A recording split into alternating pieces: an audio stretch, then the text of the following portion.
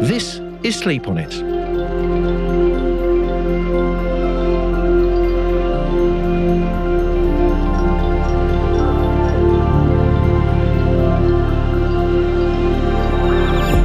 In this first series, we explore sleep and how it impacts those with ADHD.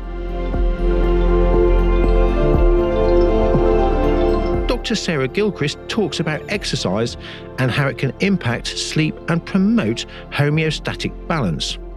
And also how exercise can help support a better night's sleep for those with ADHD.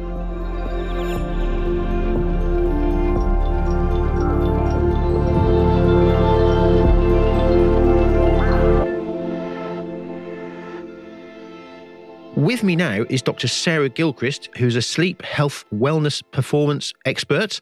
And I've got here that you're prior UK Sports Institute and British Rowing. That's right. Tell me about that. What's that about? I was a physiologist, so I wasn't in the boat myself. Oh, I thought you were actually in there getting some rowing down the river or something. No, I was all about the support team, so the team behind the team, yeah. And what is it you do in your day-to-day job? If you were to describe that to me. Get up very early and make sure that the athletes were in tip-top condition to perform training sessions. So working with coaches and athletes, working on their physiology, making sure that they were heading towards being in the best state possible to get across the finish line first, whether that's World Champs, Olympics, Paralympics. Oh, wow.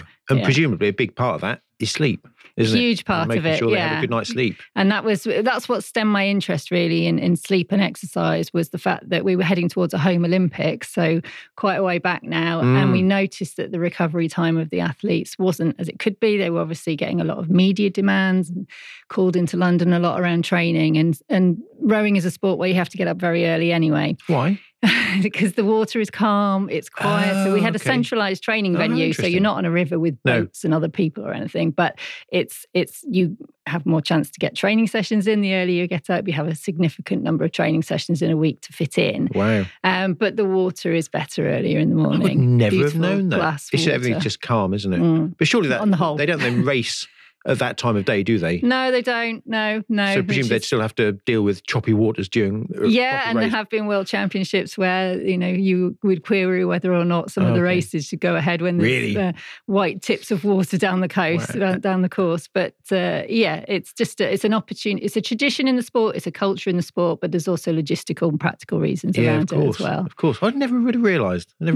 So we talked about sleep already. So, this is a podcast about sleep. How did you sleep last night? It's very well, thank you. Yes, I've got 2 young children, which do tire me out. Okay. And the youngest did sleep through, so that helps.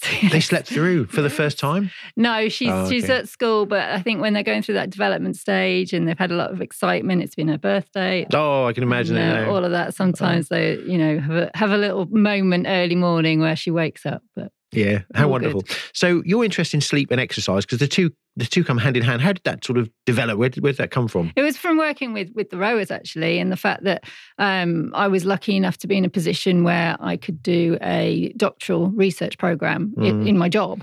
And that's what my thesis was about, was sleep and athletic performance. And so that's where my interest stemmed, the fact that my job was about ensuring people or athletes were in the best state possible to deliver consistent training programs. And then when I moved on from working in sport, I took that thesis and thought, well, sleep and athletic performance, you can transfer that to sleep and performance, and the whole aspect of how we can consistently deliver what we need to do in our daily lives. And exercise forms a big part of that in the relationship that it has with sleep. I've read some books. I'm not a sleep expert, fascinated by it, but not an expert at all. I read a couple of books about, or quite a lot of books. I read somewhere that there's a growing area around when you dream, you can control your dream. There's a type of dream called lucid dream where you can control your dreams. And I've heard, you're looking at me with a look of what the hell is he going to say now? And I've heard that some athletes can actually improve their performance by dreaming that they're exercising or performing their whatever it is they do. Have you heard about that, or you're looking at me as with utter derision? I've not researched that specifically, but I would say that's probably linked to the fact that the psychologists would use a lot of imagery with the athletes, so exactly. they're in their mind, they're going through the motions of what they need to do to perform the particular task in their sport. And certainly there's a school of thought around taking on board information before you sleep. So therefore, memory consolidation during sleep, you then wake up in a better place the next day to remember that task. So I would imagine that that's where the research has come from. Is that an avenue you think you're going to explore now? Not myself personally, no. I'm much more on the physical side. The physical exercise side of things. Yeah. And touching upon this whole ADHD thing, how can exercise work with ADHD to give people a better night's sleep? Because quite often people who are suffering with ADHD will struggle with their sleep. Not all the time, but sometimes they do. What kind of exercise routines can they get into for that to help? There's certainly a lot of growing research, and the headline is there needs to be more done. But for children over 6 years old and through to adulthood, they're thinking that an hour of physical activity a day, and that doesn't have to be concentrated exercise bout for an hour. It's that general physical activity for an hour or more a day certainly helps children or adults with ADHD in terms of their executive function. And that's related to things like attention to detail, grasping, information recall. Those kind of functions are in an area of the brain that is, I believe, particularly affected if you have ADHD. So exercise can help with that aspect of your development. So if you've got a child with ADHD, then it may be that they are calmer in class, for example. They're more able to take on board information in class, for example, if they've had an element of physical activity to their day. And I always say that the phrase physical activity, because when I talk about exercise and sleep, when I've been dealing with clients or corporate audience in the past, people think that I'm referring to the fact that you need to be training for a marathon. Go to the gym or something like that. And it's not that. The relationship with sleep and exercise is reciprocal. It's that two-way relationship. But it's physical activity. So it could be walking the dog in the park, it could be yoga, it could be Pilates, it could be training for a marathon, but an element of physical activity to your day. There is a school of thought for certainly executive function and also the fact that, exercise makes you tired. So there is that aspect that, where a child or an adult might struggle to get to sleep, we certainly know that exercise helps you have deeper sleep, it helps you get to sleep quicker, and it helps you sleep for longer. So you marry the two up in terms of the reciprocal relationship that sleep and exercise have anyway, and the added benefit that exercise has with ADHD. It stands to reason that it could be a non-pharmacological tool to aid sleep with children or adults with ADHD. So it's really just not sitting down. Getting up and movement is best. A sedentary lifestyle isn't conducive to good sleep. So moving is best. And that's interesting. So you talk about not being specifically the gym or training for a marathon. No. Are there different types of exercise that are more beneficial than others? It's very much individual dependent. So like what you enjoy doing, you're going to be, for general health, you're going to be more motivated to do some physical activity if it's something you enjoy, rather than feeling that you've got to endure this hour of physical activity because... Which I must say, I'm there. I can't stand the gym and all that sort of thing, but I'm very active in the things that I do. Yeah, and that's great. And seeking activity outside will help as well in terms of your body's circadian rhythm, knowing whether it's light or day, and particularly seeking daylight in the first third of the day can be particularly useful in relation to sleep. It doesn't need to be something that you have to enjoy. It could be a yoga class in the evening after work. It could be walking the dog, like I say, or swimming, whatever works for you. Sleep is very much individualized, but so is a person's relationship with physical activity. You've got to be motivated to do it. And if you sleep well, you will be more motivated. I was going to pick up on that because you said that they kind of come hand in hand, and if you exercise, you sleep better, and if you sleep better. What's that relationship with more sleep mean? You exercise more? Not necessarily that you exercise more, it's just that motivation to do the physical activity. And it's not dose dependent either. So you don't have to start doing, a 1 mile walk and then, in order to maintain the benefits with sleep, you have to then move to do a 5 or 10 mile walk. It's just having that regular, consistent movement of physical activity aids sleep. And is there, I'm sure I've read that you shouldn't exercise within an hour of bedtime. Is there a sort of an optimum time, or is it again dependent on the individual? It used to be you would read the research and it'd be like, well, definitely there's a cut-off time and you shouldn't exercise in the evening or too late in the evening. You shouldn't exercise too close to bed.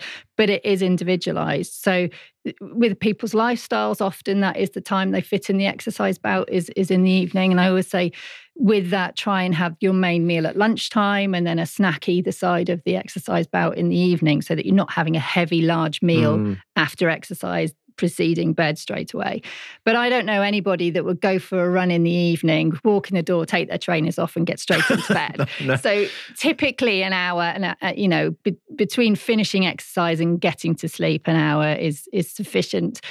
But, you're asking your core temperature to come down, all of the hormones, adrenaline to drop. So it's very much individualized as to how you recover from exercise. It's also important to hydrate, take on board some food, even if it's a snack, and stretch and do all those kind of things. So by the time you've done that after you've exercised in the evening, you'll be in a more relaxed state to get to bed anyway.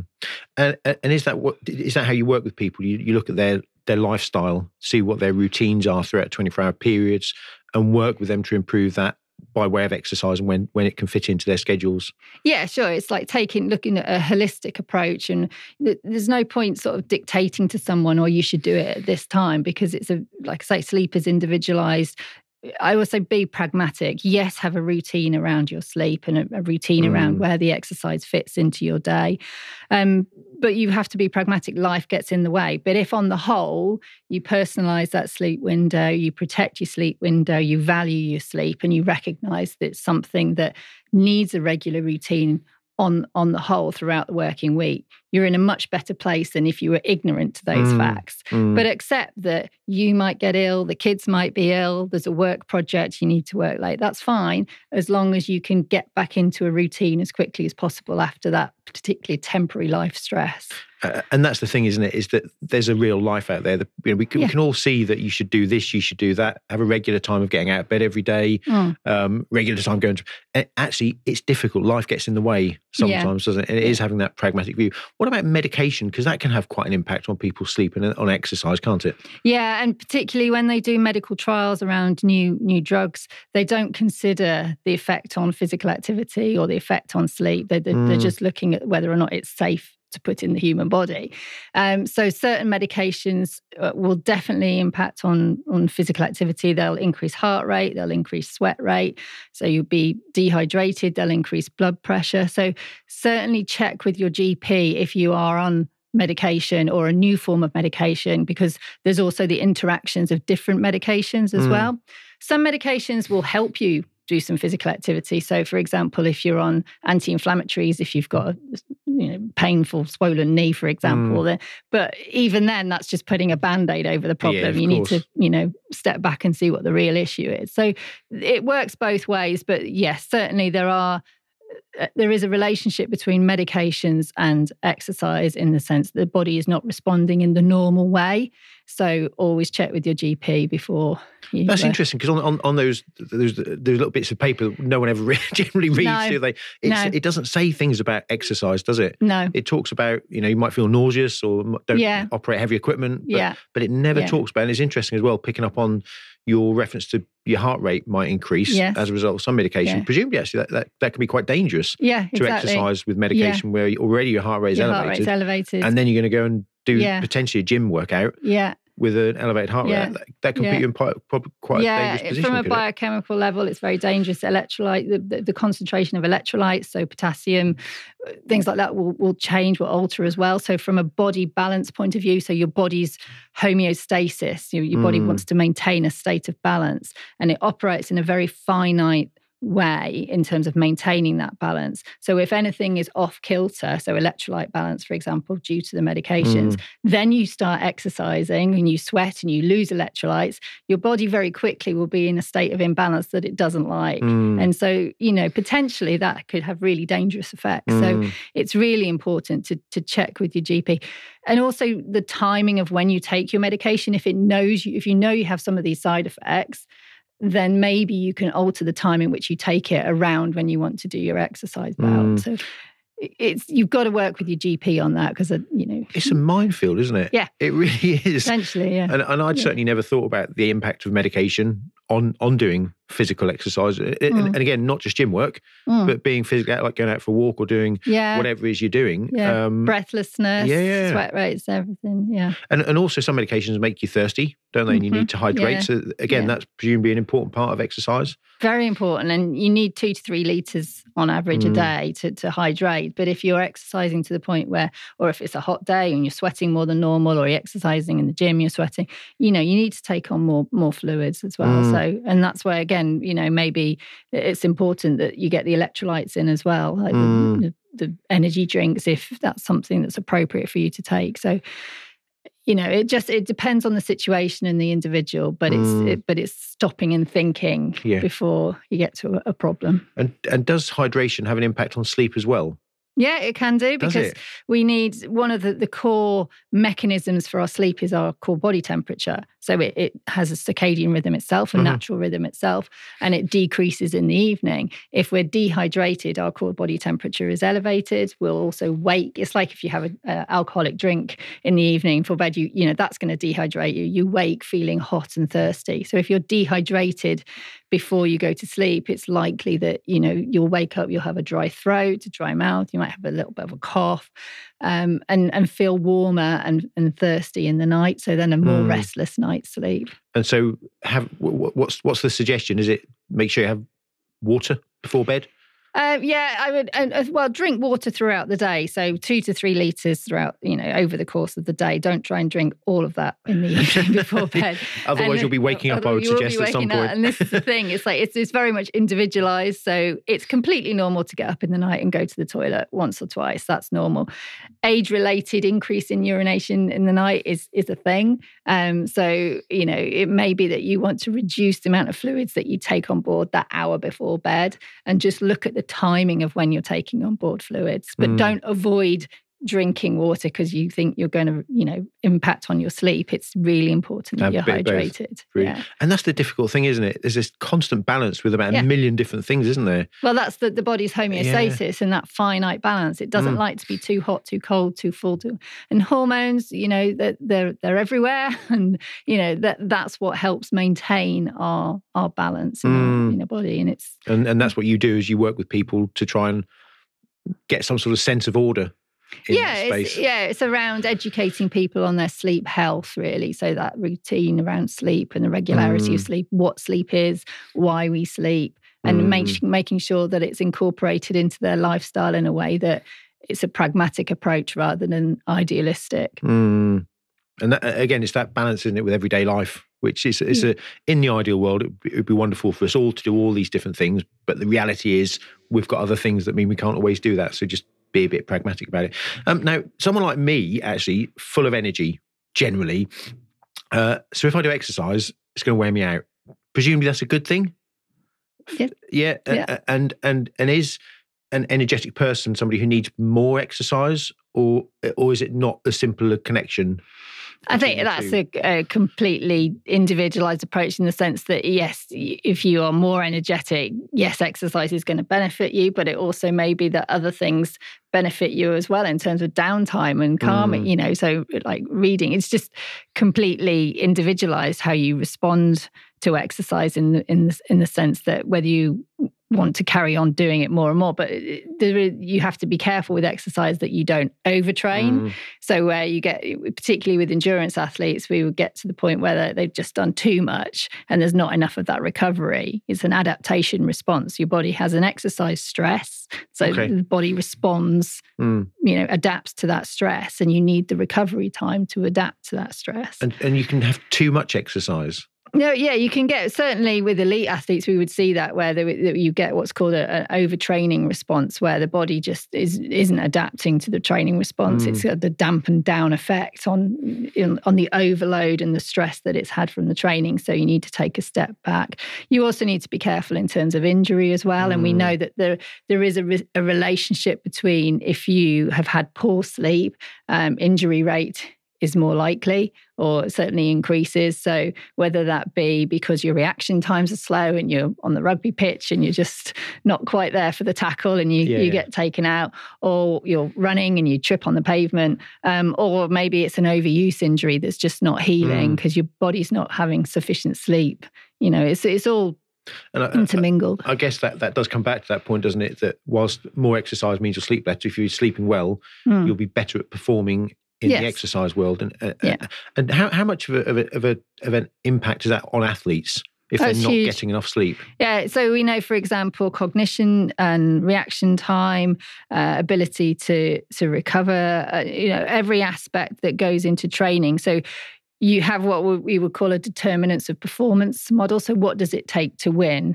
To be a 100-meter sprinter, to be a rower, to be a judo player. And all of those factors that go into making a winning performance, sleep impacts on those factors. So having a good night's sleep regularly isn't going to directly correlate with winning the gold medal at the Olympics. So if I go to bed every night at the right time, I'm going to win a medal. That'd be great, wouldn't it? It doesn't work like that. But in terms of the interplay of all the factors that go into a performance model, determinants of performance model, sleep, my argument for my thesis was that sleep is the biggest impact factor. The biggest impact factor? I would say so, because it is the background to everything. So you can have good nutrition, you can have good approach to training, but if you sleep poorly, you'll make poor choices around your nutrition. You won't be as motivated to train. You certainly won't be able to train optimally. So that was my argument: is that sleep is the impact factor on all the factors that go into performance. And again, I guess that affects everyone's lives. Even the likes of me, who's clearly not an elite athlete, it impacts my performance in my work if I'm not having a good amount of rest, which is affected by not having enough exercise. And then the circle just continues, doesn't it? Yeah, if you look at, I always think people ban the term wellness around, and I always try and put a definition around that. And the definition really for me is about consistently thriving. And thriving doesn't mean that you're always at the top of the tree. It's just, are you consistently able to perform life, do life, whether that be taking the kids to school, working from home, walking the dog, functioning, or whether that be you've got a massive project and, you've got to be away from home working on this project. It could be anything. But if you can consistently perform and do that, sleep is the biggest impact factor on your ability to do that. Yeah. And if there was one thing that you could share with the listeners, one simple tip, it's never going to be a simple tip, is it, I'm sure, but one thing, thinking about exercise and thinking about sleep, what would your one tip be? If there was one thing people could change, what would it be? It's opportunity. It's giving yourself that opportunity to have a bout of physical activity regularly throughout the week, and the opportunity to get to sleep and get to sleep well. And I'm a typical kind of, I've always got too much to do, so I don't go to the gym. I'm quite, like I said, I'm quite active. Yeah. But actually, it's not just about the gym, is it? It's not, no. And it's about that having an active lifestyle, which makes the difference. So get. I think you said opportunity is the key thing. Is give yourselves the opportunity to make sure you have exercise of some form of description, and to make sure you get enough sleep as well. And that's the challenge, isn't it? But be pragmatic about it. Yeah, definitely being pragmatic. Idealistic, I think, encompasses all sorts of issues around people hanging on to what they must do. And therefore you get sleep issues off the back of that. Yeah. Whereas being pragmatic means you're aware of what you need to do. So you will, on the whole, return to what you need to do, but you're not ignorant to that fact. And it will therefore stand you in good stead in the long term, having that awareness about protecting, personalising, valuing your sleep. So one final question. I don't think you're going to even have the answer to this, but it's sort of just jumping around in my head. How can you change someone's attitude towards that? Because there are people out there who are just not active, aren't they? But how can you change someone's outlook and help them to understand you need to be a bit more active? If there's listeners who kind of think, "Oh, crikey, maybe that's me." Maybe I am that person that's just sat here all day and I don't get up and I'm not active. How do you start addressing that with people? It's huge. I mean, it's behaviour change. So it's finding a way in which that individual can engage in that behaviour change for that aspect of their life. So it's the same as you would say maybe with dietitians trying to get someone to eat better. It's like they're only going to do it if they see the rewards from doing it. So you need to find a way in which somebody recognises the benefits of making that change.